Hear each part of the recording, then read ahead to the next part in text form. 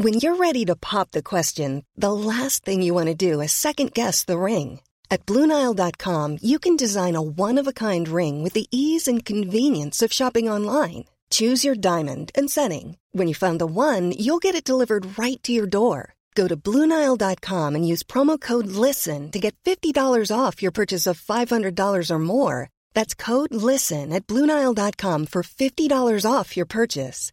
BlueNile.com, code LISTEN. It's that time of the week again, the Rugby League rant, fifth and last. Put on your headgear, chuck in your mouthguard and get ready for an hour of nothing but NRL talk.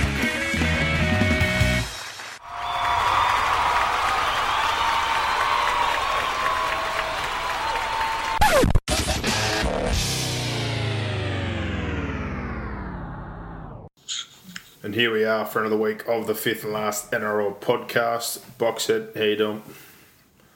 Good, buddy. Another big weekend in the NRL. Surprisingly, a lot of players backed up. Different tack than what I expected for some coaches and some clubs, but paid off for most, but not for some, in particular the Eels. And yeah, pretty disappointing considering they had the longest turnaround as well. Yeah, but the Bulldogs played well. Certainly did. They just completely deserved their victory. The Eels, yeah, they got what they deserved. Couple of new coaches, but no change in results for a few clubs. Again, I know it's only been a week, but as you can see, some people expect a bounce back or expect a sudden change. It's not always the case, but yeah, well, the coach doesn't change the roster.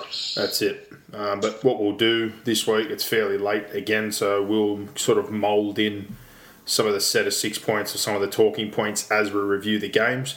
But as always, the show brought to you by Penrith Solar. It might be late, but we're doing it. That's right. We always do it. Brought to you by bluebet.com.au and Penrith Solar Centre. But to download the app today for bluebet.com.au or visit the website, there is no one better than betting with a true blue Aussie bookie, and they support our charity, which for this year, again, is Bears of Hope. Hopefully we can get some more cash, but unfortunately that wasn't the case on the weekend. So we had a win last week, back to a loss this week. The balance sits at $482.50. Hopefully get that over the $1,000 mark. And a great offer again this week, same as last week, on all games, that if your team leads head-to-head on a bet up to $100 by 6 points or more at halftime, Bluebet will pay you out as winner. Lead by 6 at halftime and you win. Terms and conditions apply. Gamble responsibly, but the first game we'll review is Cowboys-Dragons, and this was 12-0 in absolutely no time. The Dragons' errors just killed them. 67% completion rate, 44 misses. They were slow, they looked old, and a lot of the stuff we talked about in the preseason and the preview pretty much rang true. And I guess for the Cowboys, it's one of those games, again, much like the one against the Titans before, where you sit there and go, it's a great win. You're missing a couple of players. You backed up a couple of guys. They unfortunately lost Helium Lukey, who wasn't involved in all that, to an ACL for the rest of the season. And Tommy Gilbert has an eye issue, but a great overall victory considering having 6 guys go in and out of camp, a couple of guys not play, but all the more better for the experience. Yeah, definitely. They're at their opportunity to go to Origin. That's for sure. Through consistent performances for half the season, and yeah, that they just simply outclassed the Dragons. That was a perfect game to highlight the difference between the top 8 and the bottom 8. Even under adverse circumstances, like you say, with them backing up, they were just, particularly early, they were too fast, too clinical, and they just had more bodies in the frame all the time. It didn't really matter what stage of the game. They seemed to just have more bodies around the ball. They were playing faster. They were running harder. All those little simple things. But the Dragons, yeah, they never really looked in the game. No, certainly not. And I guess, again, the real positives for the Cowboys are not only the guys that are playing rep football, but the other guys that are there. Tamalolo just keeps on getting better and better. His football, Robson, has been great all year. The guys that came back and backed up played very, very well. Taulagi and Hamisa were obviously in the frame now with Xavier Coates missing. I would have had Tulagi before Coates to start with, but I think he hit home again the point the other night with his performance, his defence, his offloads. He's got the most offloads of anyone in the comp in terms of wingers and bringing out of yardage, and Drinkwater's form surge continues as well. So I think on the flip side, it's a point we've made a million times before. I'm not going to harp on about it, but I don't know when the Dragons and Hook are going to get the point about, blooding some of these kids and moving on, because Yaron Woods is of the world, George Burgess, who's not even starting in New South Wales Cup, McCulloch's leg speed, Maguire at this point in time. Like, honestly, where's the club heading? I know they eat that. Hopefully he can feel free to blood two of them this weekend. Cup this weekend, so... Yeah, well, looking at the lineups, he hasn't done that. But I think for fans, similar to the point we made at the start of the year, I just don't know when the penny drops. Like, they've got a couple of guys who are off contract who I'm sure won't be resigned, but George has still got another year to run. McCulloch's still got another year to run. Woods has an option in his favour for next year. And George Burgess has been named starting and stuff on the weekend. Yeah. Along with Tyrell Fuimaono, Jake Kazeski, Jonathan Rubens dropping back, Tyrell Sloan's at fullback, so they've got plenty of... Yeah, they've got a lot of young players also in their New South Wales Cup side, so... I just don't understand. Like I said, Sloan, Amon, Sullivan, Hunt playing rep 9, moving forward for them. I know he's getting older, but for the betterment of what they've got and what they've got in their system and to get the best out of it, I think they could move him to 9, get those guys in and just face reality. I think 1 to 7, they're pretty good. They'd be even better if Lomax put the shit passes away and stopped pointing the finger at his teammates. He had an absolute Barry Crocker. But between Ravalawa, him, Sully on his best day, the Fianna twins, I think they've got 1 to 7 sorted if they let Amon and Sullivan play together along with Sloan. But they just seem, adamant to not push in that direction. He's given Sloan a couple of games and dropped him as quick as he's got him in. The Bird situation, he's played 6, he's played back row, he's played centre, he's not really settled on that. I just think, realistically for me, I'd be settling on that 1 to 7, playing Hunt there, and I'd be getting on the market for some forwards because they desperately lack some leg speed. They're very slow. There's a lot of recycled parts there, and in terms of what's coming through, there's nothing really in the forward ranks that screams at me right now, but you hear people talking about Madison being on the market or Angus Crichton potentially getting pushed out of the Roosters, or a couple of veterans that at least still have some leg speed, and McLean or Tapout that might be available at a decent price. I have no idea why the Dragons aren't at least in the market for something better than what they've got. Yeah, well, maybe they are. Yeah. Time will tell, but disappointing. But Hunt backed up quite well. Ruben, very happy for him. He's had a hell of a career in reserve grade. I think Queensland Cup record was almost as many games as tries. It was about 105 or 106 and as many tries. He's been to a lot of clubs. He was at the Raiders for under 20s, oldest debutant. For the Dragons, like I said, you could highlight a lot of guys. Their origin backups were good. The guys in contention were good. And those other players, again, that are surging, Drinkwater, Robson, Tamalolo, a great night and, a very important 2 points that will go a long way for top 4 aspirations. Moving on from that one, South Titans, 30-16. I know the Titans, it's been a hard week, again, in terms of injuries. We know they lost Jaden Campbell. Brimson pulled out late with COVID, and there's other guys not missing, but it seems to be the same thing over and over again, and that's pretty much just defence. Well, they conceded 30 points again, so we say the same thing every week. Yeah, you're not going to win games in the NRL when you concede 30 points. Simple. No, and they were pulled apart. It doesn't matter what names are on the team sheet if you're not willing to put your body in front and stop tries. No, and they got pulled apart on both edges. Souths generally got a lot of their setup on the right-hand side, which then got them back to the left for Johnston to get that hat-trick, and it happened in a multitude of ways. But I guess for them, it was another day where things looked a little bit better between Ilias and Walker in terms of working out their combination. They got a couple of nice tries there where they linked, and obviously Johnston was the beneficiary. The right-hand side, you've seen Milne cause a bit of damage. The try that he scored as well and the turn back under. It's just small stuff like that you look at for the Gold Coast at times. I think it's just not good enough for first-grade standard. Yeah. But same deal again. There's always one name that stands out, and he was very good on the backup, and that was Tino. Had a big game. But you just got to wonder. He busts his ass. Yeah, you just got to wonder again though. Like long term, you know, the minutes he's playing, what they're doing, that they definitely need to sort things out. Because I know he signed a long term deal, but that can wear pretty thin on somebody if this is going to continue. But fingers crossed, you know, they get some more positive results at the back end of the year, or some things start to turn and change a little bit. The other one I thought was very good, and I think he always is when he plays, but he seems to be now, is Greg Marju.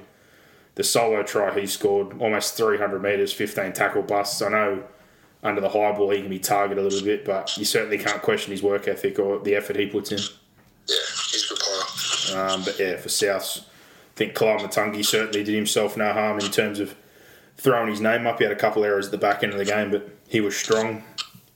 Campbell Graham, Milne, lots of guys there. Tom Burgess hit the 200. Feels didn't think he had that many games under his belt, but it's been a good effort by him. Good innings at South. Yeah.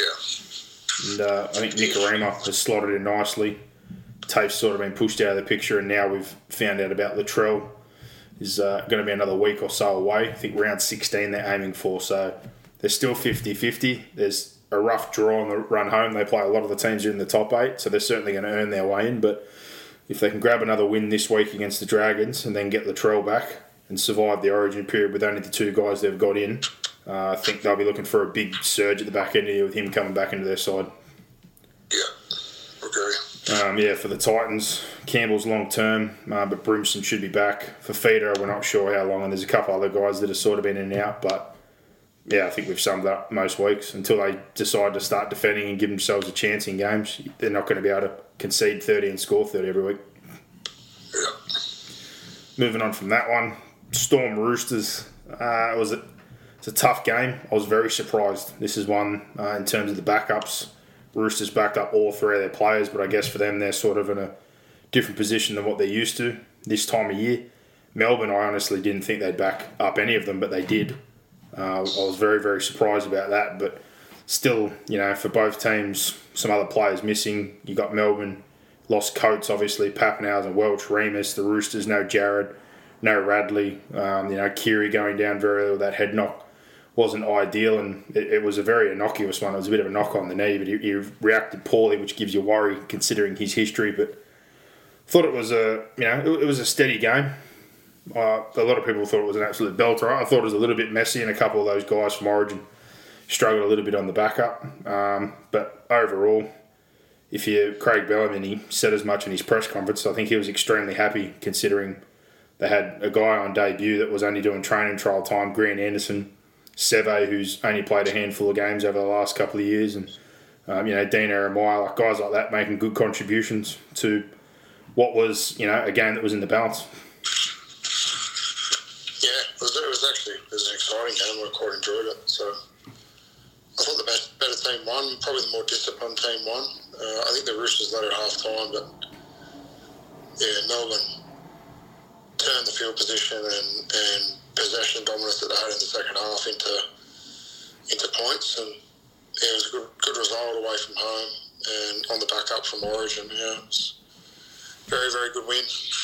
Yeah, it's one of those ones again where I can understand from the Roosters' point of view because they're now 7-7. They're caught in that log jam there where they could potentially be out in the next few weeks, and they've got those guys playing Origin.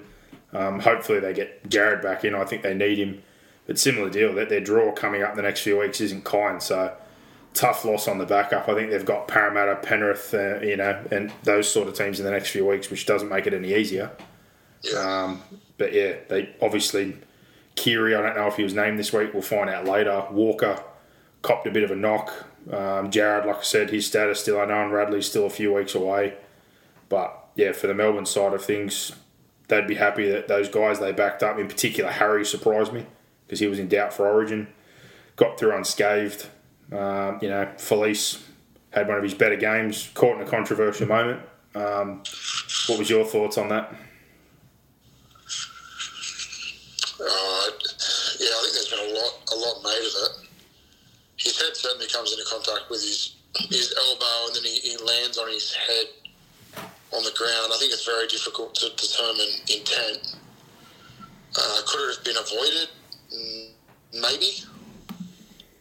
I don't know. I don't really know. Like, where do you draw the line on contact with the head? Like, are we who initiated the contact. Like, really, Walker put his head there. So he lost the tackle, didn't he? Didn't he? In the wrong position, and then it becomes a discussion around, well, whose responsibility is it to protect Sam Walker's head when that tackle then goes to ground? And it seems as though a lot of people have placed that responsibility, whether rightly or wrongly, on Felice Kaufusi. So I don't quite know the answer to it. I guess you have to determine, was there intent there? Could Felice have moved his arm elsewhere? Whose responsibility is it to safeguard that situation? We're getting into very murky waters with some of these. Like, if he's made a second movement to get to his head and land on his head, which I think he did with the Ryan Madison one last year, which I thought was a clear send-off and should have been 6 weeks. This one, I feel as though it was just an in-game incident which was difficult to avoid in a contact sport. And I really think only Felice knows whether he actually went down and landed with his forearm on his head deliberately. And like, I don't want to sound old school or crazy, but like, in the end, it's a physical game. And if you can damage an opposition player legally in a tackle because he's put his head in the wrong spot, then we're playing a competitive sport. Guys get the red eye, and they want to hurt opposition players. That's the core of our game. Is you're out there to physically dominate your opposition. So I don't think we should be shocked that players are taking advantage of certain situations like this one on the weekend. I think there's probably a few things that need to be addressed, like contact with the head, Sam Walker's tackle technique, and then really you want to have strong evidence to say that he could have avoided moving his elbow or his forearm or whatever it was that hit Walker in the head once he landed on the ground. I don't think there's a right or a wrong answer. Yeah, well, as usual. If they charge him, obviously they have charged him. But if he's found guilty, I think again you're opening up just another avenue to suspend players, and not that it happens that often, but that certainly happens within games. There'll be a lot of situations like that where it's covered up in a tackle. Particularly in 3-man tackles where the ball carrier falls on his front and there's a defender that's underneath him, they'd be copping elbows and knees in the head all the time. So, well, what do we teach our back rows? It's not an easy one to break down. I think, look, if it was deliberate and they can prove that it was deliberate, I agree. You should be charged. You probably should get a couple of weeks for it. I just found it difficult watching it to prove that he deliberately did it. So again, I find it, when we don't have clear intent, that makes it difficult. Some will probably argue, some will probably listening thinking, well, they think there is clear intent there. But having been around the game, as long as we have, I really don't know how to adjudicate on it. Well, I'm certainly not straightening my ball-carrying arm to avoid landing on a half who I've just dominated and ran at. Let's put it that way.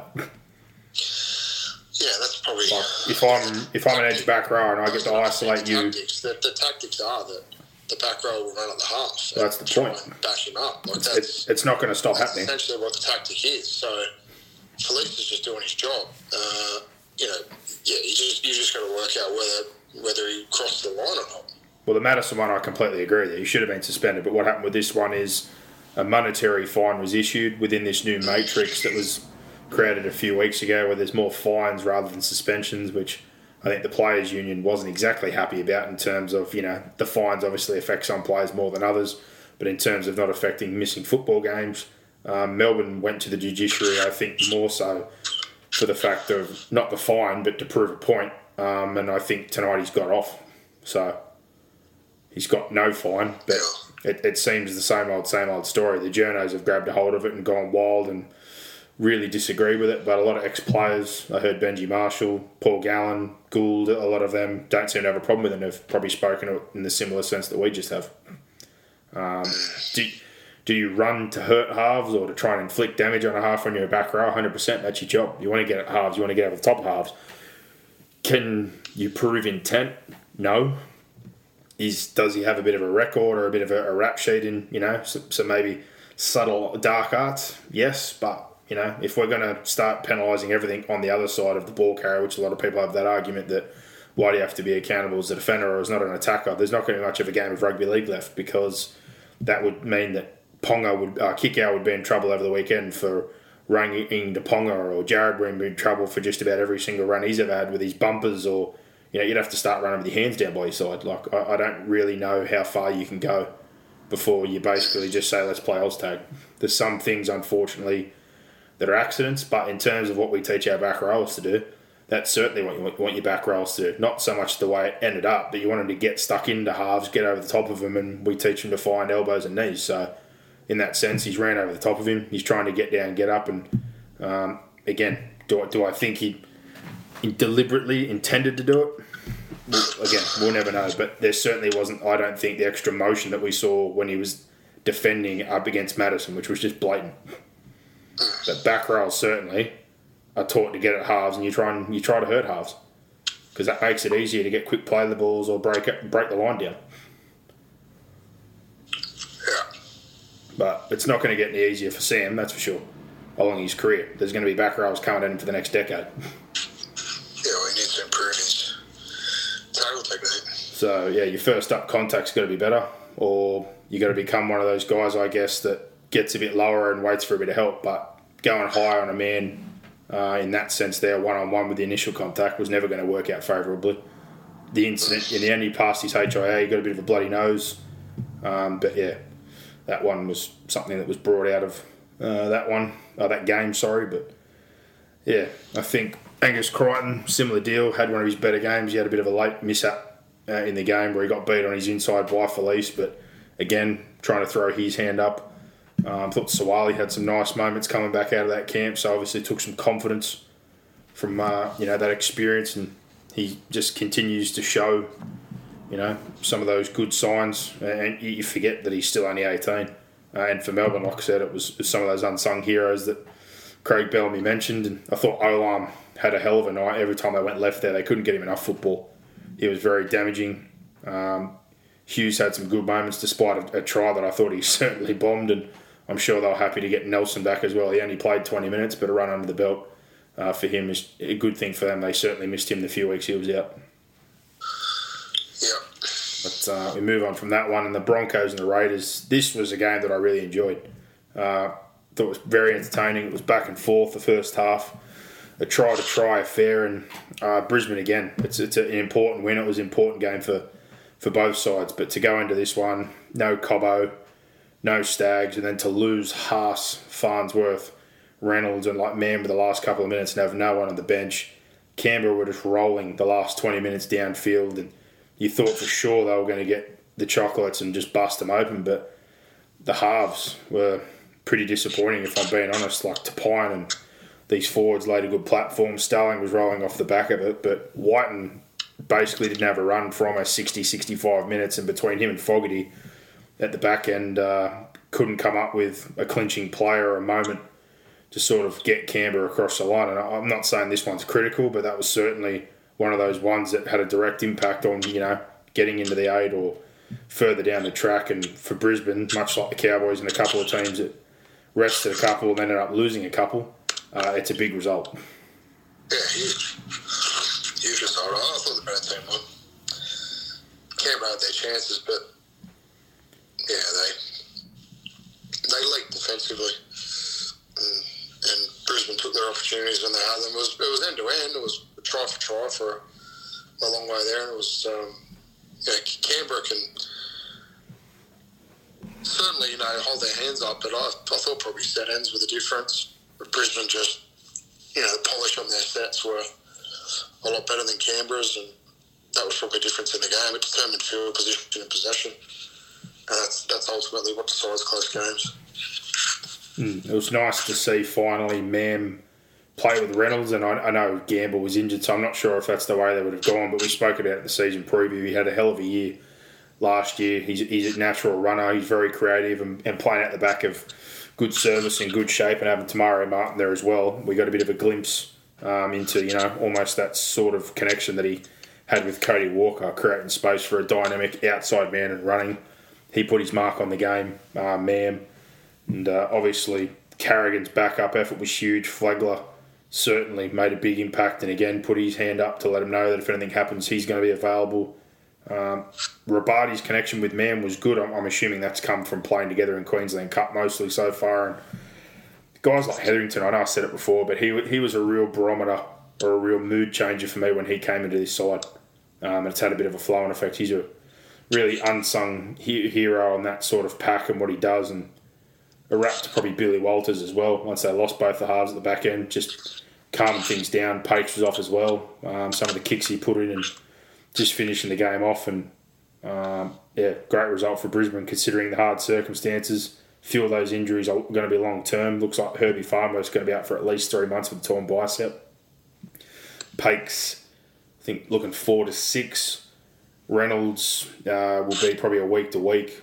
Haas has now done his AC in both shoulders, so that's probably just going to be getting needled constantly, which he already is.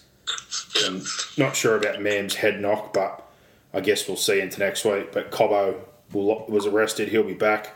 Stagg's not sure about that shoulder, but apparently he's close to being back. And a tough test if some of those guys do back up. They head down to Melbourne. Yeah. Difficult, but good test. Yeah. And I think for Canberra again, I'll give a rap a lot of those forwards because the turnarounds come off the back of them. Tarpany's form in the last 4 to 6 weeks has been incredible. He was massive again the other night. Adam Elliott, real purple patch since he's been down there and just signed himself a new 3-year deal with Newcastle. I know Savage made a couple of errors, but I just thought, he just kept on coming. He's going to learn. There's only one way to learn. But I still think the spark he brings and the X Factor is a lot better than what they were getting from the back. And just a couple other guys like Horsburgh hit a flat spot the last year and a bit. He certainly found his best form again. And Hudson Young, was being talked about in rep circles and really fell down a few pegs and started the year a little bit flat. He's come into some good form. But, yeah, I think the biggest disappointment in this one, considering the chances in the last 20, was their halves, unfortunately.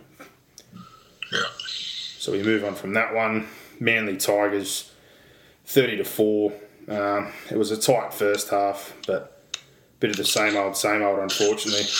For the Tigers, they put in a good fight, but just a couple of moments that let them down. And second half, once it looked like it was starting to get a little bit out of hand and they conceded a couple of those early tries, the spear tackle happens from Brent Naden with 15 minutes to go. And from there, it was just a fait accompli. They got a couple of soft tries to finish off. The offload for Kula to break up an open space, followed up by Alloway just crashing through for the second time on the day, which I'm sure he would have been stoked about, considering the circumstances in which he left. But for Manly, it's another big result. He always seems to score a try. Yeah, and I'm sure they'll be stoked for the result because, again, they've lost Tom, they missed DCE, they've had a couple of weeks where they've played under man, but they've toughed out a few gritty wins. And this one, White wasn't pretty particular in the first half, is another one that they've chalked up. So, four very important competition points over the last fortnight. 100%. And for the Tigers, I guess, there was a little bit more free-flowing football, probably a little bit more on the shift side of things, but in terms of defence and what you saw, the two worst defensive efforts I saw on the day were both by the man who's now left the club, effective immediately today, which is Luciano Leilua, which I guess for the Tigers, some are saying, why would you do it? Well, you've already fired your coach, so you've pretty much put up the white flag. The one upside is if he's not putting the effort in, you can keep pushing towards playing some younger guys. And they've certainly pushed a lot of the young kids up in a cup already. The third part is they get some extra money freed up, which they can pay forward into next year's salary cap. And for the Cowboys, I guess it's a bonus for them because they've tried 3 or 4 times and now they've lost Healy and Lukey for the season. Nanai potentially going to miss another week, and Tommy Gilbert's out this week. So their 3 first-choice back rows are all missing. If there's one thing I think we're going to definitely find out is if Luciano does have that sort of defensive effort in his game, because Todd Payton's certainly not going to accept a few of the efforts he put in over the weekend. Absolutely not. But he gets a real big opportunity to go to the Cowboys this season, considering where they are, because I highly doubt no one really saw this coming. His attitude will certainly change once he gets up there. Well, it's going to have to, because, again, I know Luke is out, but Gilbert and Neno are going to be back in the mix. So if he doesn't play well, I'm not saying they're going to regret it early, but I'm sure they'll want him to hit the ground running and certainly improve his effort. But coming into that environment, you'd hope so. Yeah. Well, you'll think. Yeah. If not, he'll be playing Queensland Cup. But what do you think about the Naden tackle? It wasn't exactly a pretty one. No, it wasn't pretty. What did he get? 4 weeks? Yeah, same as Lawton. Yeah, I think that's about right. There wasn't a lot of intent there, but there was a lot of. It was poor technique, and he lifted. He certainly initiated the lift, and he lost control of it, and he put Jake Turbo in a very, very dangerous position, and it was certainly a very, very ugly tackle. So, yeah, I think it's a send-off. I think that's a good message to send. I'd like to see more send-offs for tackles like that. Yeah. And a month is probably right. Yeah, like I said, if the Lawton one was a month, I think certainly on par. And in terms of what the result could have been, it was not pretty, that's for sure. But for them moving forward, I don't know if Kamali makes many more changes. Does he blood any kids? What's the sort of directive? I think they'll definitely be blooding kids. Surely that's like this season's done. It was interesting to see their coaching dynamic, though. I think Benny Gardner's been in the box. He was in the blue shirt. Robbie Farah's gone from blue shirt into the box. I saw Sheen's in the box. They've even reshuffled that side of things. So, yeah, interesting. But he said he wanted to bring the fun back into football, and coaching should be fun. It wasn't a very fun day in the end, unfortunately, for the Tigers. But I think Hastings, as always, was pretty good, and some talk already around Newcastle sniffing around him. He's only got a year to go, so it'll be interesting to see how that works out. Ofahengaue, Gowie, I thought he was terrible last year, but again, certainly an improvement this year. And you guys like Twal who turn up every week, but 50 missed tackles and the send-off aren't exactly going to help you. For Manly, they need to improve their discipline and their defence. And more what they had in the first half. They at least were in the arm wrestle, but once they leaked those 2 tries and the send-off debut, it certainly put the nail in the coffin. But for Manly, Olakuatu, certainly a big game for him, but seems like he's going to make himself available for Tonga and not New South Wales. I don't know whether that was the case before game 1, if he would have been picked in the 22 or not, but apparently that was always sort of the plan, so that rules out thoughts of him playing for New South Wales. Aloiai and their pack was pretty good. Garrick has, I think, done a pretty solid job filling at the back, and Cooler, we finally got to see him in some open space. He's bloody quick, let's put it that way. I thought they might have been tempted to give him a couple of games at fullback, seeing that's where he came through the grades, but I guess maybe at the back end of the year, if they do fall out of finals contention, which they're certainly not out of now, especially with the wins they've had, they might consider it. But for now, like we said, a couple of gritty wins. DC didn't play again, so Schuster had another run in the halves. Interesting to see this week, though, they come up against the Cowboys, so a much sturdier test than someone who's directly above, which could be pretty impactful. But yeah, I guess the other thing is origin-wise, we know DC's out, but if New South Wales attempted to go back to Jake, I think we've made it clear that we wouldn't. But a lot of people are calling for him and Addo Carr to go straight back in, which would, I think for New South Wales, you'd just be basically, flip-flopping on the decisions you've made after game 1. Yeah, I certainly don't think anyone in the back 3 needs to change. No. I'll be looking for a back rower to replace Sims, but I don't think the issue was as much players as it was playing. I just didn't. I actually said to him with 25 to go, let's go. Yeah. Because you could just see what was going to happen. So, I don't want to get too deep in it because we've mentioned Leilua's moved on and the pros and cons of that. But what do you think of the thought of offering Serrato like a 5-year deal? Like, if you're taking a 5-year deal, You'd want it all Well, guaranteed. you're not going to get 5 years. Well, that's what I mean. Because by the end of the 5 years, probably by the end of the 3 years, you're either going to have a contract extension or you're going to get sacked. So the 5 year, they can say 5-year deal all they want, but there'll be clauses and stuff in there to get them out of it if they're not playing well. And that's the point I'm making. And clubs don't care; they just pull the trigger. Do you have enough trust in a club like the Tigers if you're someone we said this, spoke about this last week. I'll reiterate it again, that you need to be able to project forward and say, am I going to be winning in 18 months? And if the answer is no, then you don't take the job. Yeah, and I think a lot of people have mentioned that. And the answer to that for both those clubs is no. No. So, and Cameron Smart, like, he's an intelligent man and he's got good advice around him. I can't imagine that he'll take either of those jobs and throw the Warriors in on that as well. I think there's Buckley's is going to take the Warriors job. I think, if a Newcastle came up, I think he'd seriously consider that. The Dragons potentially. One of those clubs, he'd certainly consider it. But yeah, there's a reason why the coaches keep getting turned over at the Dogs and the Tigers and the Warriors, and those issues far outweigh any influence that a coach can have. And I was going to say the same thing to you. If he's now the new Fitzgibbon or O'Brien of a couple of years ago, I think there'd be a better job to come up that you'll be able to get than the ones that are available. Yeah, well, the media sort of determines who's next in line as a coach. Like, if there was no media coverage, then how would you know? You just go via word of mouth. So, look, he's in a good spot because Penrith have been successful and he's sat with next to Ivan through the last 3 seasons where they've been finals bound or they've made grand finals, won grand finals. Look what they're going to do, go close again this year. So, yeah, just push your name up in lights. But as you can see via the form of everyone that has come before him in terms of your Adam O'Briens, your Stephen Kearneys, the guys that have been with successful head coaches and successful clubs, it doesn't always mean that you're going to have that same success when you leave. Well, look at Trent Barrett. Yeah, well, Trent Barrett was essentially Cam 2 years ago, really, wasn't he? So,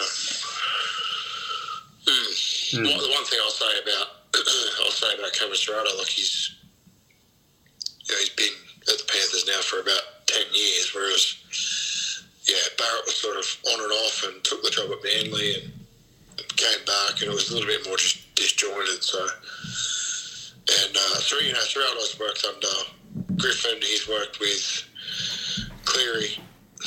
He worked closely with Phil Gould, so he's had a good specking of different coaches. So, yeah, and it's just that. It's about Cameron thinking, well, no, like I'm over being an assistant. I just want to be a head coach and I want to go and do it. And he's not sitting in his position to be an assistant for the rest of his life. He obviously wants to be a head coach. It's I just look at those two jobs, and I respect Cameron as a coach. I'm not saying that he couldn't turn them around, but do you really want to risk getting burnt when you say you could potentially get a better job or a more perceived safer job with probably a tidier roster and a better club? Like you say, it'll just be interesting, and I think a lot of it will come back to just how he's feeling. Do you want to sit in the sidecar, or do you want to go out and wear the big boy shoes? And be interesting. I think he's getting, obviously at the moment Ivan's got some health issues, so he's getting to do a little bit more hands-on. But I also think that's how Penrith are. They've got a lot of assistant coaches out there. Yeah, a lot of assistant coaches, and that was part of the reason why I ended up leaving, because you just don't get to do a lot of coaching because they've got so many good people out there, and that's not a knock on the club. That was the decision that I made about me. I wanted to do more coaching. It wasn't that there was anything in particular wrong at the Panthers. I was there for 10 years and loved every minute of it, but that is their strength. And then when you come out of that system, and I learned this when we went to the West Tigers, that okay, this is different. And I probably then had to do too much coaching over there because the staffing's different and you're trying to learn people, and you're coaching, you're helping assistant coaches, and the depth in coaches isn't as thick because you're not pulling from the same sort of pool of junior coaches, because you just, in a lot of those districts, you just simply, because they don't have the teams, you don't have as many people coaching. Therefore, you don't have the depth in coaching. So, it'll just be about learning how to deal with the operations of clubs that aren't like Penrith, dealing with rosters that aren't like Penrith, dealing with other coaches, assistant coaches. Who is he going to have on his staff? There's a hell of a lot of things that are going to have to line up, and he's going to probably have to have some guarantees on. And if there's someone who he wants on his staff that's at another club, are they off contract? Are they able to get a release? Like there's a whole heap of things I think that he'd be tossing up. Yeah, I agree with you there. But yeah, even the mention of the 5-year deal today, I just laughed and thought, even if that's the case, similar deal like you're saying, 18 months to 2 years down the track, you got to know if it's heading in the right direction or not. There's no guarantee that everyone gets through the pathway because they're spruiking about this next group coming through, which, again, it's a long way off. 4 years away, that group. Yeah, well, that's the point. And the few that have got through from that sort of time were there where they fired and hired 2 or 3 different people to run that pathway set up. A handful have got to the cup at the moment. But in terms of how many could have been there, how many could get to first grade, there probably should have been a few more in the pipeline. But just where they're at. What will happen is some other clubs pick them up and they'll play first grade there. That's what happens. But in terms of the 5 years, I'd want guaranteed money or a prorated amount of the total. There's no way I'd be going there without... Yeah, well, we're not going to get any inside info. No, we're not asking for inside info, but I'm saying they're saying a 5-year deal. There's no way they're going to fully guarantee the 5 years. But if they were going to do something along those lines, they're going to have to at least give him 2 to 3 minimum if they're serious about doing what Sheen said they want to do. But I'd want a prorated amount if I was going to go there, even under that circumstance, if I don't get to see the 5 years. That if they get to year 3 and they go, we don't want you for the next 2, I'd want a minimum payout. I'd want something in my favour. Because, again, if you go there and stake your career on it, it could be a setback. But we've just seen it like we've talked about. They got a premiership winner who won a comp in the Super League and in the NRL, and he couldn't turn it around. So as to who's the correct person, or with Sheen's being there, is that a good start enough to fight off the issues internally that they've had with the board and a little bit more stability in the football department? I don't know. But, yeah, interested when I heard that today. He's obviously got his pick of jobs, but if I was him, similar to what we said, like an O'Brien, like a Fitzgibbon, if you're the one who seems to be in the driver's seat, I'd be waiting for a better job. I think one will come available that'll be a lot more appealing than the... Mom deserves the best, and there's no better place to shop for Mother's Day than Whole Foods Market. They're your destination for unbeatable savings, from premium gifts to show-stopping flowers and irresistible desserts. Start by saving 33% with Prime on all body care and candles. Then get a 15-stem bunch of tulips for just $9.99 each with Prime. Round out Mom's menu with festive rosé, irresistible berry chantilly cake, and more special treats. Come celebrate Mother's Day at Whole Foods Market. Tigers, Dogs, and I think obviously New Zealand you can rule out. I doubt he'd be moving there with a young family. But yeah, I'd be seriously consider waiting or staying at Penrith at least for another year, unless the Tigers' offer was so ridiculous with enough guarantees and time that I thought, okay, I'm willing to take the chance. But I'd need a lot in my favour to take that job. So we'll see what happens. But moving on from that, Sharks Warriors 38-16. Talking of other coaches, Stacey Jones pretty much left things the same this week in terms of the team, which, on a short turnaround and what's happened with Brown and that whole situation, which there's been a lot more information on. And, respect to Brown for just owning it and talking about what it is. I think a lot of people underestimate family in this situation, and he has moved around a lot, so I'll be interested to see what he does do next. He's basically said he won't be a head coach again, but wants to help younger head coaches or do something still in the coaching realm. But yeah, it must be a mentor by the sound of it. yeah, for the Warriors side of things, I guess they had 2 good 15-minute periods at the start of both halves, but just after that were ordinary. And well, they look great with the ball, and they looked ordinary without it, really. That's as simple as it is. They got similar problems to the Titans. They need to get more blokes there that want to tackle. 38 to 16, 8 tries run in. They were pulled apart multiple different ways on their edges. At times they were passive, got passed around. At times they jammed and disconnected. They made a couple of simple errors, like Walsh had 2 Barry Crockett's really, one that he juggled, one he threw out his arse on a scrum. I think he was trying a little too hard, but the Sharks had a field day. Probably the scoreline flatters me a little bit because Nicho Hynes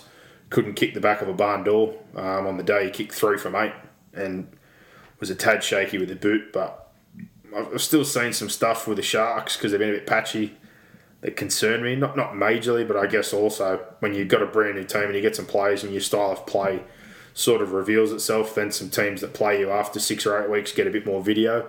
There's been games where they look a little bit frustrated or like they're trying to force things a little bit. This one, not so much the case. They're a little bit flat to start, but I've probably been a little bit underwhelmed in general, probably the last 5 to 6 weeks by what Cronulla have dished up.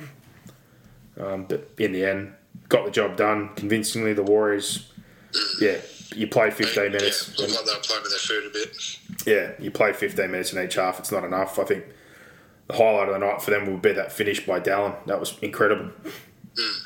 That was a real poster moment. Awful injury for Murdoch Masila, that dislocated elbow and potentially more damage. That was ugly. Yeah, exactly. Spot on. But the positive for the Sharks, and I mentioned this before last week, Nicho was in camp as 18th man. I don't know whether he gets taken in next week, but they could potentially go through this period untouched. And they get Melbourne in a few weeks, where Melbourne will have players in camp, and if they've got no one again, that's a really advantageous position to be in. This week they get the Titans, depending on if they get anyone back. So it's a real good chance, like we said, during this period for them to get the whip out and make up a little bit of ground for a few of those results that surprise some people. Yeah. Panthers Newcastle 42-4. It was a training run. Similar deal. I didn't think they need to back up the players. I thought they wouldn't. Thought this would have been a good time to get some more games into that depth that you've got in case something does go wrong. But I'm sure those Origin boys, in particular the New South Wales boys, which they all have, would have been disappointed. And I think they blew off some steam in this one because they were certainly all heavily involved and they had their fingerprints all over this result. Yeah, they did, definitely. And like you say, the revenge was on the mind, and Newcastle didn't give a whimper though, really. It was, concerning if you're a Knights fan. It was, not sure what the answer is there, but Penrith, they don't need an invitation to come and bring the baseball bats and teach you a lesson, and that's what they did. Full house Newcastle, Sunday Arvo, prior to a public holiday, everything pointed. Penrith had players out, and they dished that up. It'd be hard to cop as a Knights fan. Yeah, and probably more disappointing, like we said. Their effort's been a bit better. They've got a couple of players back the last few weeks after some injury and some time out, and then you get Milford in, who has actually not looked half bad in a couple of those games, but Penrith just had a field day. They rolled way too easily.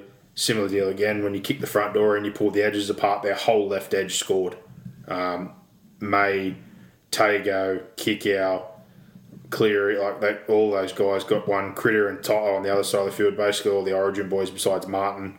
Yeo obviously didn't play. Eisenhuth slotted in very well, but it was an all-round team effort. They were outstanding as a whole. Real punishing performance, and it was probably summed up the whole day in the first 15 minutes when Kalen Ponga got introduced to Kikau's shoulder on the way through and failed his HIA, and it never got any better. Dane Gagai would have been wishing he was back in the Queensland Maroons camp getting a victory because he saw nothing but heavy traffic all day and was the victim of 10 missed tackles and a lot of bodies flying down his edge without a lot of help. Well, yeah, it certainly helped. I think one positive for me most weeks when I watch them, and he's going to get a lot better, I think, in the next 2 years, but just physically and overall, Dom Young. I think Dom Young's going to be a good player. with a little bit more time than NRL. He's very raw. I don't know what the answer is there at Newcastle. It's not looking good for Adam O'Brien. No, well, you got to wonder, don't you? They've obviously had some good news this week in terms of they wanted to strike a blow with some recruitment. Barnett's moving on, but they got Adam Elliott and Jack Hetherington coming, so certainly a bit more aggression and a bit more leg speed to your forward pack. But also at the same time, you've got both the Safidi brothers, you've got David Clemmy, you've got Tyson Frizzell, you've still got Lachlan Fitzgibbon.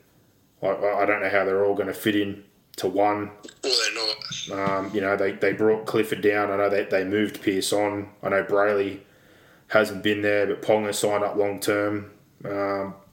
Gagai's there. They brought him this year. Best is injured again. So overall, make the finals the last 2 years. The only thing I can say this year is they have had the most long-term injuries. I looked that up the other day with the NRL physio. He's usually got some good points. So the team with the most 6+ week injuries was Newcastle with 8. The next closest was 5.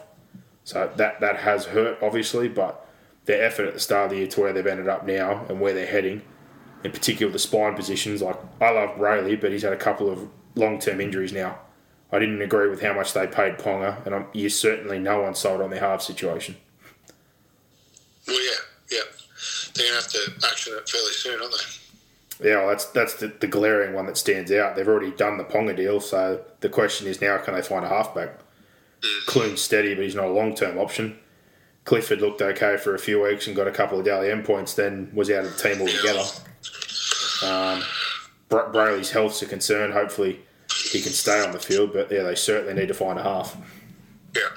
That's a big point for them, but for Penrith, yeah, can't speak highly enough. And those guys obviously let off some steam, and poor old Newcastle just happened to be the recipients. So 13-1 for the Panthers, outstanding. And again, I'm sure those guys will get a run again in a couple of weeks' time, probably pre and post the last Origin game with the affected round. But yeah, I'm surprised they didn't look to give those guys some game time. But we leave that one behind and we get to the last game, which I attended, and I found Gus in the crowd, of all places, where I thought I'd find someone. Me and you, when we go to the football, we like to have your own space and just watch the game and not have people around you. So took my partner, and first we sat like on the 40, and I thought there's no one going to be here. And then the last 20 minutes, as you'd expect, a bunch of people come rolling in and decide to sit right next to you, in front of you, and up and down, and people here, there, and everywhere moving. So went to the bar about 5 minutes before kickoff, got myself a couple of beers, and said we're going to sit all the way over to the side where no one is. Had 100 chairs literally all around me at the ANZ members level of my own, and thought I'll get that diagonal view from the top corner across the field. Sure enough, when I walk out of that door with my beers, there's Gus Gould. There you go. And I thought, wanted to watch the game in peace. There you go. He's got the similar thought. He doesn't want to be near anyone. He's got a good vantage point, and yeah. I did have one good funny moment. I can't remember who it was. One of the halves for Para threw a shit short pass at some point. Hospital balled someone. Oh, sorry, the Bulldogs did. And I was like, that's terrible. And 2 seconds behind me, I just hear, fuck me.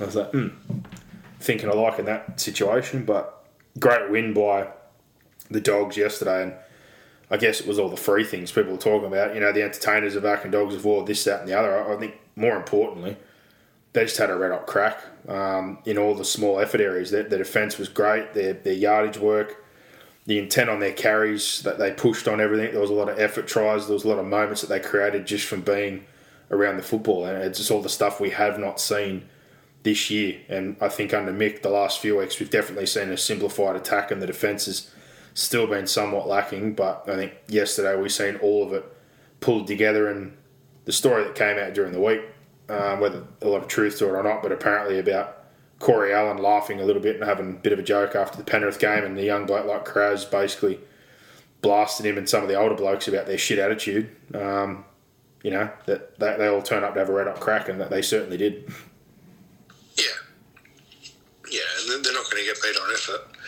They might get beat on skill, but not on effort. That's certainly one thing that Potsy's been able to instill. And Parramatta just wanted the races, were they? I think they wobbled and got intimidated early by Pangai Jr., who was out to ruffle some feathers. He did his job, and from there they just looked distracted and ill-disciplined. Well, the funny thing is, the penalty count was heavily in favour of Parramatta. I think it was 11. Yeah, I don't care what the penalty count was. I know that. He legally intimidated him. I'm just saying in general, like, it's not like everything. Like, he certainly pushed the envelope, no doubt about that. He's not my cup of tea, but he's tempered it. He's starting to learn how to use that aggression in a positive way. Yeah, the biggest thing with Pangai is, let's say, a couple of weeks in a row. Well, that's, yeah. I think for the Bulldogs in general, they need to back it up.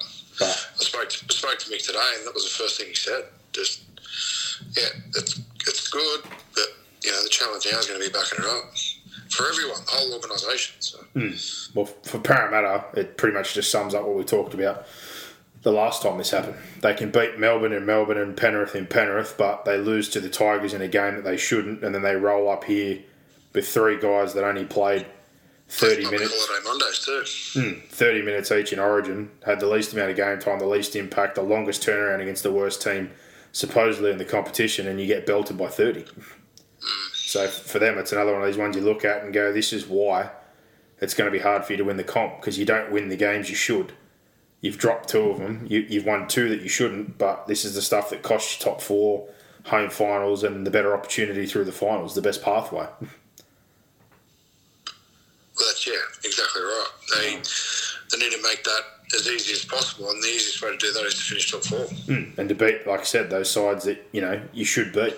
They should have beaten the Bulldogs, plain and simple. Correct. But outstanding by the Dogs, and I think Arthur summed it up, that, you know, he was similar to that last time, wanted to play through the middle. They refused to play for the middle.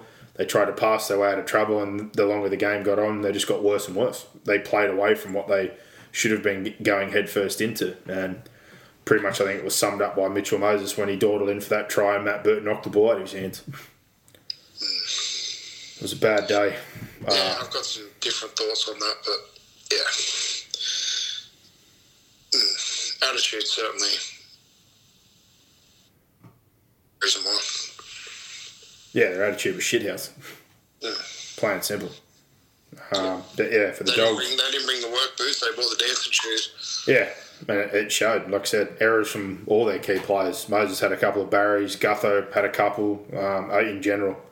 They had 14, 15 errors. They had the penalty count go in favour, I think 11 penalties to 4. So it's not like they were without opportunities to dig themselves out of a hole, but they just never got into the fight.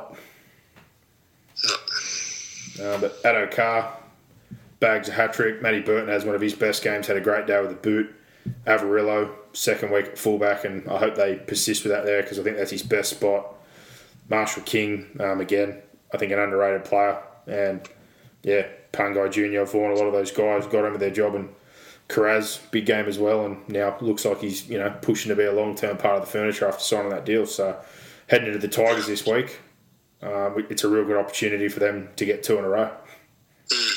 Into a bye, into the rep round week off, and then they've got Sharks into a bye, so it's a nice little period for them. I was chatting to Potsy about that today, so yeah, a bit of green grass in front of them.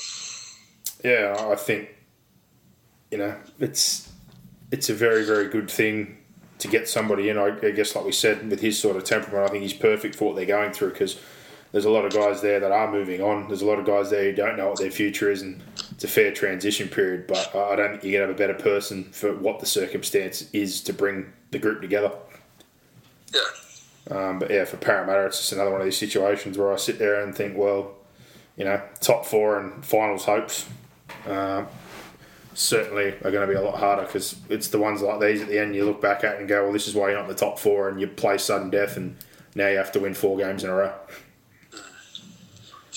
But yeah, that wraps up the reviews and some of the news we had to talk about there. I think the only point I didn't touch on when we were at the game was the Roosters side of things and the concern for Luke Keary.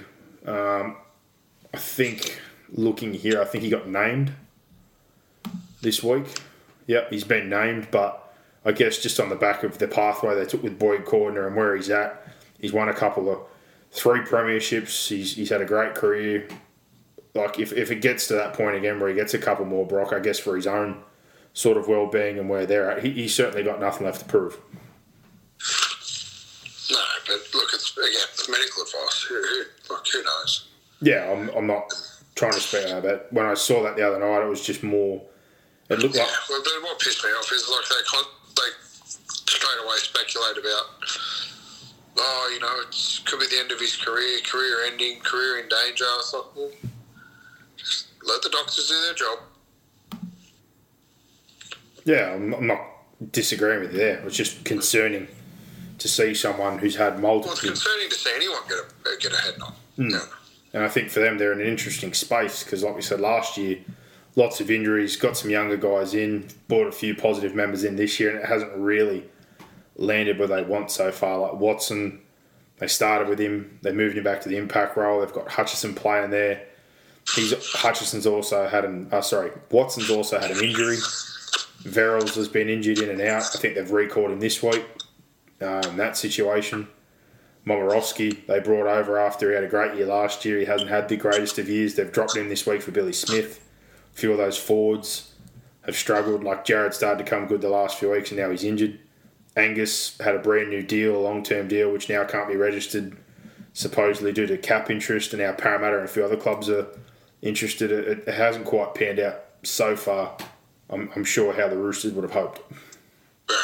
So, interesting to see how the rest of the year plays out for them. And big game this week, obviously, against Para. But that wraps up, as I said, those game reviews and our power rankings now brought to you by the Penrith Solar Centre. There's no one better than Jake and the crew there. So tackle your rising power bills head on with the help of solar energy. Sin bin those rising bills, and my God, they're getting worse. Visit the website www.penrithsolar.com.au or call 1800 20 29 30. Number 1, the Penrith Panthers. Yeah. Number 2, I've stuck with the Storm for now. Yeah, me too. 3, the Cowboys, and that's no disrespect to their win over Melbourne, but yeah. 4, the Broncos. They've really solidified themselves. Yeah. Yeah, no. Yeah. Yeah, all right. 5, I've got Para, but it could be the Sharks. They lost to them, but some of their wins as opposed to the losses that Cronulla have had, I'll go with Eels at 5. Yeah, I'll go with Para. Yeah. Sharks at 6. Roosters at 7. Yeah. And I've got Souths obviously locking out 8 at the moment, but Eagles and Raiders are right behind. Yeah. A bit of a foregone conclusion, the power rankings, aren't they, at the moment? Yeah, well, in particular, the top 4 or so, and yeah, particularly like we said, there's 4 or 5 sides at the bottom that certainly are competing for finals. You're looking at it, you're like, well, Titans, Dogs, Warriors, Tigers, Newcastle are all gone. None of them are making the 8. No. Definitely the Titans and Bulldogs have already lost 11 games. Warriors, Tigers have lost 10. Knights have lost 9. So, you're looking at, and three teams remaining fighting out for the other positions in the top 8. So, there's a nice little group of teams there from the Sharks, Eels, Rabbitohs, Roosters, Seagulls, Dragons, Raiders are separated by only two wins. So that's going to be a nice little battle. Probably for positions 5 through to 11. Yeah, like I said, I think at the moment the Sharks are the ones in a really advantageous spot over the next few weeks to solidify their spot, given origin effect and just where they're at. I think Dale's due back within the next week. Ueli, I'm not certain, but other than that, they're pretty much full strength. Manly are obviously dealing with a major loss of Tom and working their way around that, but origin effect-wise, the only player they lose is DCE, and then you've got Canberra, who obviously hurt themselves with a slow start. So the question for them is, can they turn that around? Canberra should go on a 6-point run here. They've got Newcastle this week, then the Dragons, and then the Fire. So, what about get on a little 6-point run? If they don't really get 6 points there, I think you can almost call curtains. Yeah, and what about the Roosters? I think I'm right in saying they play Para, Penrith, in the next couple of weeks. Yeah, they got Parramatta this week. Then Penrith. at Penrith. Then they've got a bye into the Dragons. Yeah. Newcastle. Manly. So yeah, they get an easier run after that. Broncos. Well, if they do end up dropping the next two, I think they're going to need to win 2 or 3 on the trot after Origin to sort of build their way back up. That's for sure. They've got the Cowboys, South, and Melbourne in their last 4. Yeah, so It's a bit of a tough run home as well. they're going to need to probably jag one of the next 2. I think more likely this week than playing the Panthers, that's for sure. But, yeah, in a tough spot, I'd say. But leaving that behind, let's have a look at the round ahead, brought to you by bluebet.com.au. Download the app today or visit the website, and that offer again on all games this week. Back a team head-to-head, and if they lead by 6 points or more at half-time, Bluebet will pay you out as a winner up to $100. Lead by 6 at half-time, you win. Terms and conditions apply. Gamble responsibly. The tips last week, we both got 6 apiece. And looking at the games for this week, we kick things off on Thursday night with the Dragons looking to bounce back at win up against South Sydney. And we know that Latrell is going to be missing for another week, but otherwise for them, there's only one change to that team. Blake Taaffe comes back on the bench and Peter Mamouzelos moves to the reserves. Latrell, as we said, will be ruled out this week, and they're going to keep him out from Origin, I basically think. And, you know, fair enough to the Rabbitohs. They've invested a lot of money. They've got him overseas. They've taken care of him. So for them, you know, you want to have your best player or one of your best players available for the back end of the season.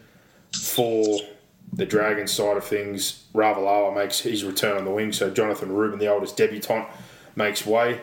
Matt Fanai returns on the other wing. So Moga is out. Jaden Sewer moves back to start in the back row. DeBellin pushes up to front row. Francis Molo back to the bench. Josh Maguire's out with a groin injury. And Andrew McCulloch plays his 300th game this weekend. So it's been a hell of a career, but unfortunately, I'm going to go with South because, again, they need to keep winning. And this is one of those ones they need to win because I think their draw on the way home is a lot of teams who reside in the top 8. So it's almost a must-win. Yeah, Dragons upset here. I haven't been convinced by what I've seen from South. Not the Dragons, but yeah, bit of a rivalry game. I'm going to go the upset. Yeah, again, 300th down at Wynn. Hunt's playing some good footy. Yeah, Wynn Stadium, I think, is a big advantage. And the Dragons, like I said, South certainly don't have the, you know, the backability that they did last year where you can rely on them in these sort of games. They've dropped a couple. So interesting to see how this one plays out. But yeah, there were some patches still there last week against the Titans that were, you know, still ominous in games from South where they do open the door. I guess it's a question of what Dragons team turns up. I'm sure Lomax will want to have a much better effort this week, and he's going to need to. And yeah, I think in general their forward pack needs to do a better job. And he's also got Sims playing at lock, so a bit more leg speed hopefully through the middle. But the odds with bluebet.com.au, the Dragons are outsiders at $2.75. South's $1.45. -6.5 is the line. 1 to 12 for Souths is $2.65, $4.45 for the Dragons. 13 plus Souths $2.75, $6.90 for the Dragons. Manly at home against the Cowboys. And this one, you know, I think a real test of where they're at. Cherry Evans comes back in. So obviously Foran can go back to 5'8". Schuster goes to the bench and Ben Trebojevic is out into the reserves. And for the Cowboys, a couple of losses, but they welcome back Cotter after a rest so they can push Hess back to the bench. Nanai has been named after that ankle, but we'll have to see what happens there. And they'd be hoping he's ready to go because Tom Gilbert's got an eye injury. They're not quite sure yet how long. And obviously they lost Helium Lukey, who's been outstanding as an edge or a bench middle. So Connolly Lemilu, who's moving on to the Dolphins next year, gets his first opportunity to start in the back row. But I think just, again, for consistency and what they've got on their side right now, I'll stick with the Cowboys. Yeah, me too. Yeah. If Manly can jag this one, this is a big result. Yeah, huge. Because where they're at, changes they've had to make, where they've come from a couple of weeks ago, yeah, this would certainly be one, again, against the run, but, you know, at Manly, you get the Cowboys, I wouldn't say tired, but you get the Cowboys, after a couple of guys have been in camp, a couple of guys have played, and there's, one or two in a little bit of doubt, you're probably not going to get them at a better time. No, yeah, I don't think so either. So, good opportunity, but I still have faith in the Cowboys. They've showed a hell of a lot of resilience, and bluebet.com.au agree. The Cowboys are $1.57. Manly's $2.40, minus 4.5 the line.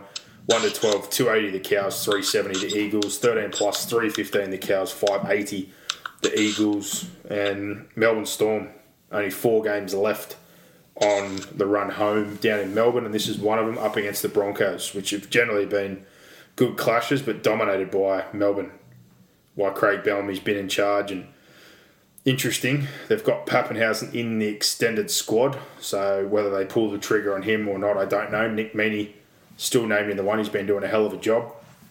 If that's the case, Grant Anderson, the debutant from last week, who's been named in the 5 jersey, you'd assume he'll be pushed out of the side and Meaney will go back there. And Will Warbrick, who has been named 3 times and very close to a debut, is injured again, so he misses out on another opportunity to debut for the Melbourne Storm. But other than that, they've named the same 17, and as I said before, Felice didn't get game suspensions. It was a monetary fine, but he's now been cleared of that fine. But for the Broncos, Adam Reynolds is out, Corey Pakes is out, Herbie Farnworth is out, and TC Rabadi has gone back to the reserves. They've made multiple changes. Staggs is named back in the centres. Brenko Lee now holds his spot in the centres with that injury. Cobbo comes back in on the wing. Mam is joined in the halves by Tyrone Roberts. Billy Walters has been named to start at 9 now with no Pakes, and Jake Turpin returns on the bench as a result as the backup. Kurt Catewell's back after a week off. And other than that, yeah, they've got some guys in their reserves if they don't end up playing Haas or anyone else, but a few changes there for Brisbane and a real test on this road trip. Melbourne's still short of a few troops. If Pappenhausen doesn't play, they're still missing a couple of OBs as well. Welch, we know, has been out long term, but I think Melbourne and Melbourne's always a tough trip, so for now, I'll be sticking with the Storm. Yeah, same, mate. I think the odds for this one surprised me, so I'd be taking the start, but I know that's, without Reynolds, but I guess you'd have to take this on a bit of blind faith, not knowing until the 40-minute or 50 minutes before who's actually playing. But if Haas and a lot of these Origin guys are playing, I think the start's crazy. But with bluebet.com.au, Melbourne are $1.13, Brisbane are $6. I think they've shown a lot more resilience defensively just in their squad in general for that sort of line, but we'll see what happens. But 18.5 points you're given if you like Brisbane. 1 to 12, Storm $3.65, $8 for Brisbane. 13 plus, Melbourne $1.50, 23 for the Broncos. But as I said again, if Haas plays, Catewell, Riki, Carrigan, Flegler, etc., I think there's enough there to not get, towed up by a team that's also missing a few players as well. So that line definitely surprises me. But Sharks Titans, this one, Coffs Harbour. I think they played here last year, didn't they? The game up there. I don't know. I think they. I don't know whether they did last year, maybe pre-COVID.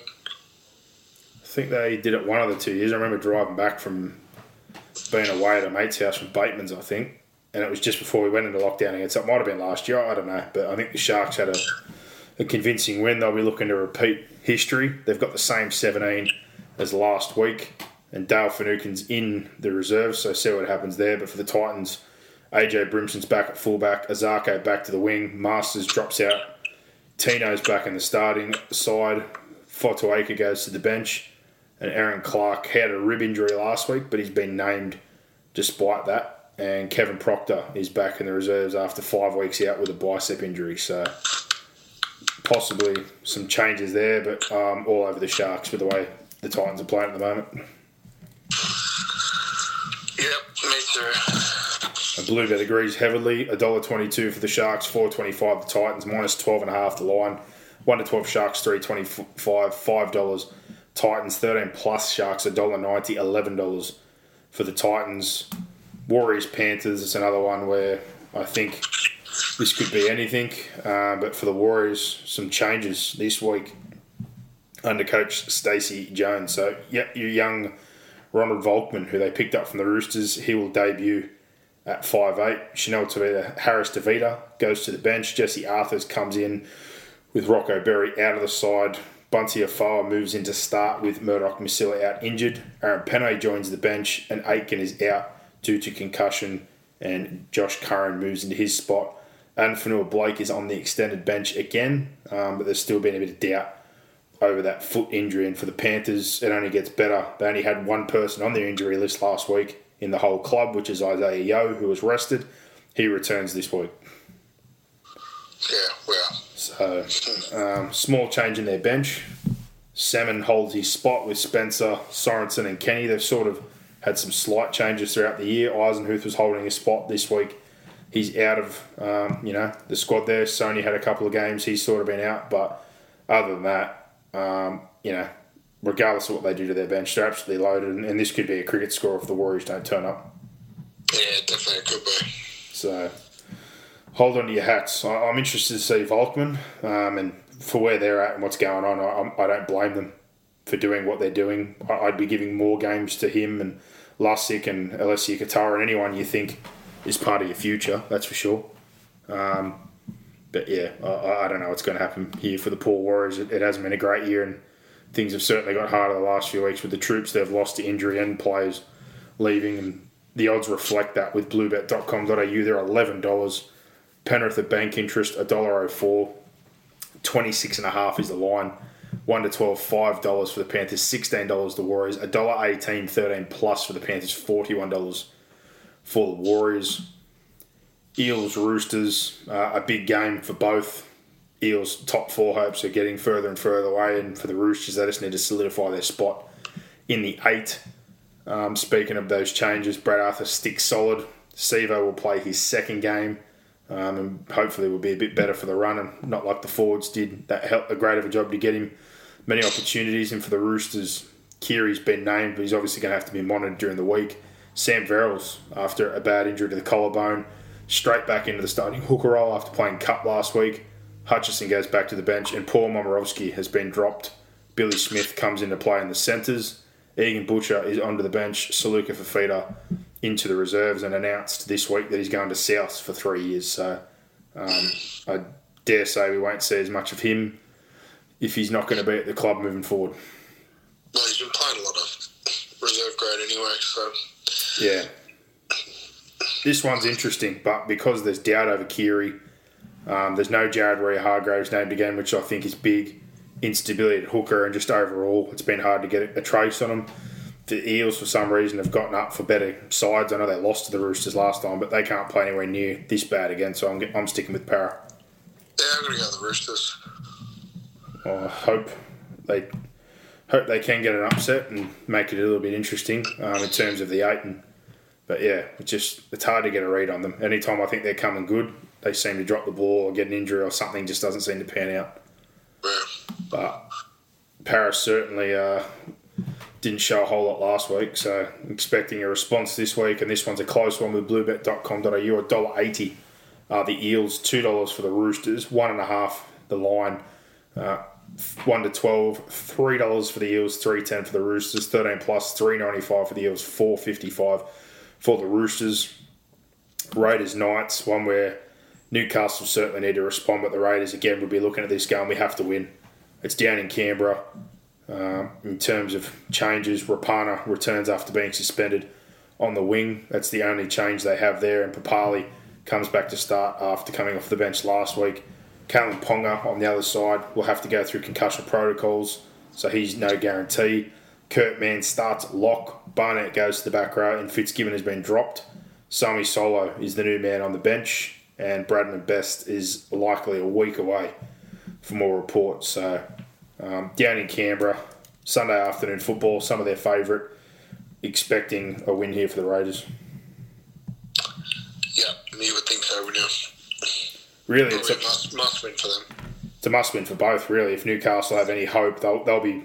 Yeah, no, they don't have any hope. No, but like you talked about, they're sort of outside that glut. If they want to have any hope, they have to win this week. But for Canberra, they've got no hope. They just have to win this game. So I think we both agree that's the way things are looking. And the way Tarpany is playing, Papali needs to get on his level. I know he played Origin and only got one stint, but even last week, he only got 20 or so minutes. He only played that much in Origin, so I don't know if he's carrying an injury or what's going on there, but he needs to get on the level of Tarpany and White, Adam Elliott and Hudson Young at the moment, because their forward pack's starting to turn things up, and a few years ago he was that guy. Other guys are chipping in. He needs to help out a little bit more. Yeah. But this is big for them to make sure they stay in touch. So Bluebet agrees. They've got the Raiders at $1.27, $3.75 for the Knights, minus 10.5 the line. 1 to 12 Raiders, 310, 450. Newcastle 13 plus Raiders, 210 and $10 for the Knights. And the last game of the round, the Doggies up against the Tigers, who technically, I know people give 2 points for the bye, but everyone gets 2 points for the bye. So it's a fake 2 points. I heard yesterday someone go, the Titans are now last. On for and against, they're not actually last. The Tigers are. If you take the bye out of the equation. Yeah, we have this conversation every year. Yeah, I hate it. It's silly. The bye, you shouldn't get 2 points. So don't have it. Don't worry about it. But the Bulldogs, Chris Patolo will be the only change. He got a head knock, so Curtis Moran gets his debut on the bench. Fatala Marin has been named in the starting side. Corey Waddell moves back to the bench, and Luke Thompson is still struggling with concussion effects, so he's not in the side again. So that's interesting. It's been a few weeks now, which is no good. You never want to hear that with a player. And on terms of the Tigers, a few changes this week. Adam Dewey, they said they weren't going to play him for a few weeks. Well, 1 week later, he's back in the mix. So he's on the bench after that knee reconstruction. Asua Kapawa returns in the centres for Brent Naden, who's now suspended.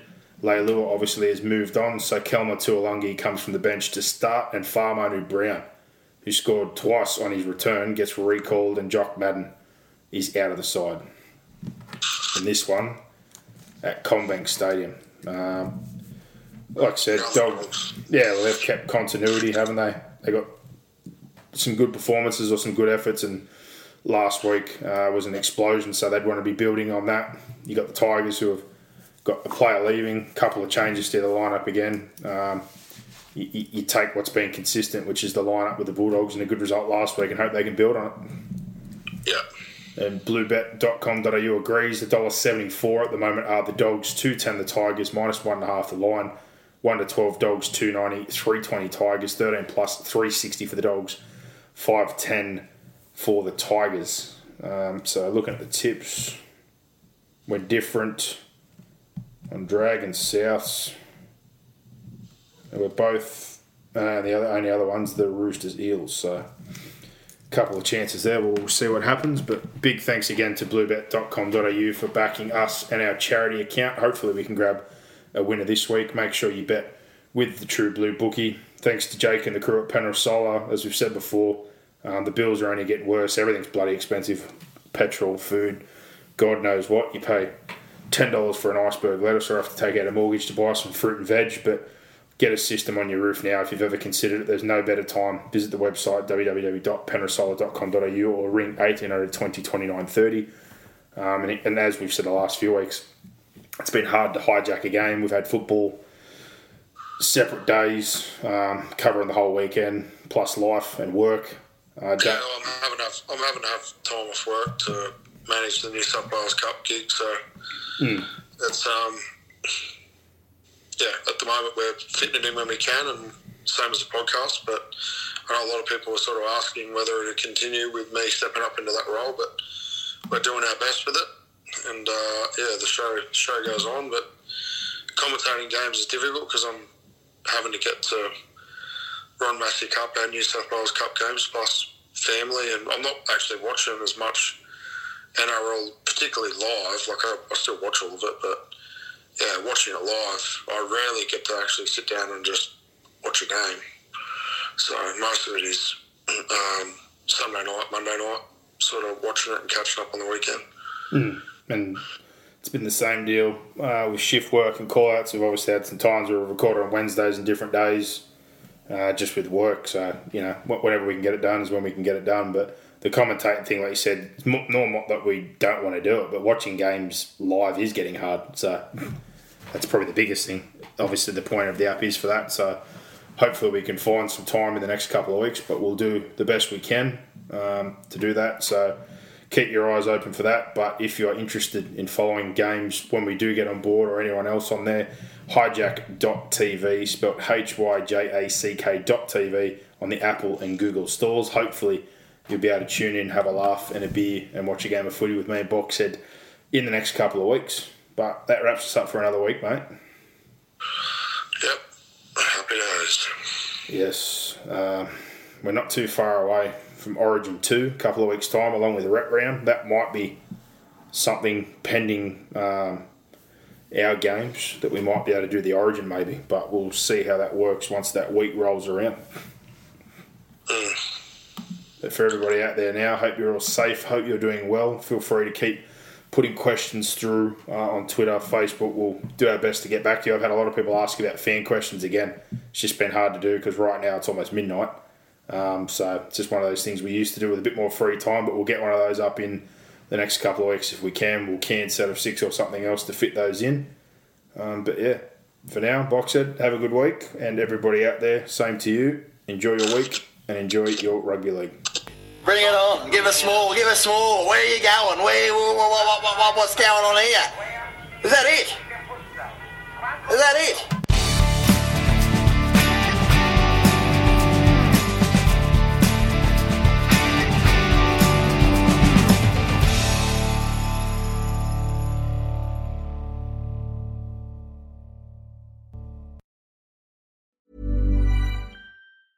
A lot can happen in 3 years, like a chatbot may be your new best friend. But what won't change? Needing health insurance. United Healthcare Tri-Term Medical Plans, underwritten by Golden Rule Insurance Company, offer flexible, budget-friendly coverage that lasts nearly 3 years in some states. Learn more at UH1.com.